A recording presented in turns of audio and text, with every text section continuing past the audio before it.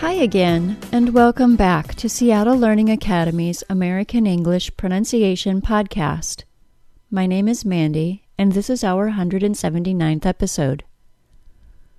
We recently received a request from Michael in Montreal to talk about the silent P in words like pneumatic and psychology. These words are part of bigger PN and PS spelling and pronunciation patterns that apply to both the American English accent as well as the British accent.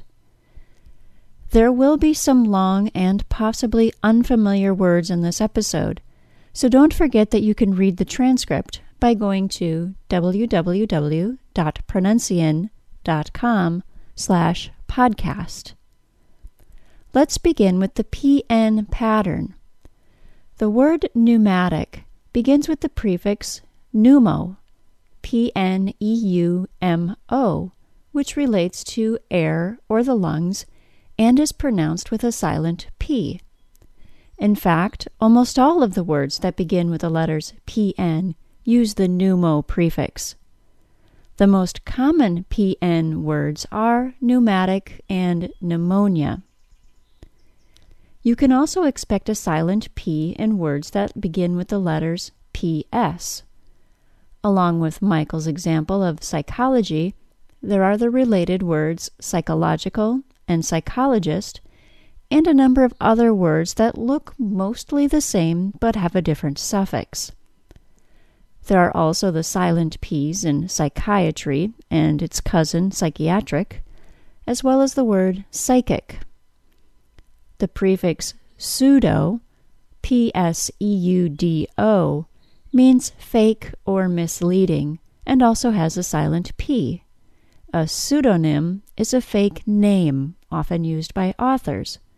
Pseudoscience is a word that's used when someone believes something is scientifically proven, but isn't. After hearing these examples, you might be surprised that we don't include these patterns in the website as common spelling patterns.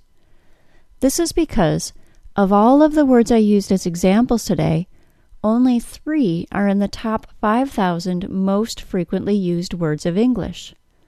Those words are psychological, psychologist, and psychology. So, in fact, you're not very likely to come across these words or their patterns in daily speech, unless, of course, you're studying or working in a field that uses any of these words. However, if you do come across any word that begins with PN or PS, you can now be quite confident that you don't need to include a P sound at the beginning of that word. Thanks, Michael, for the question.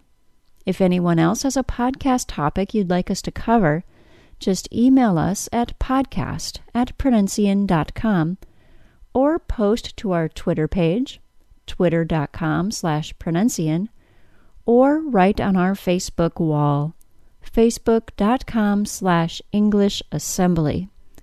We really do love hearing from our listeners. That's all for today, everyone. This has been a Seattle Learning Academy digital publication. Seattle Learning Academy is where the world comes to learn. Thanks for listening. Bye-bye.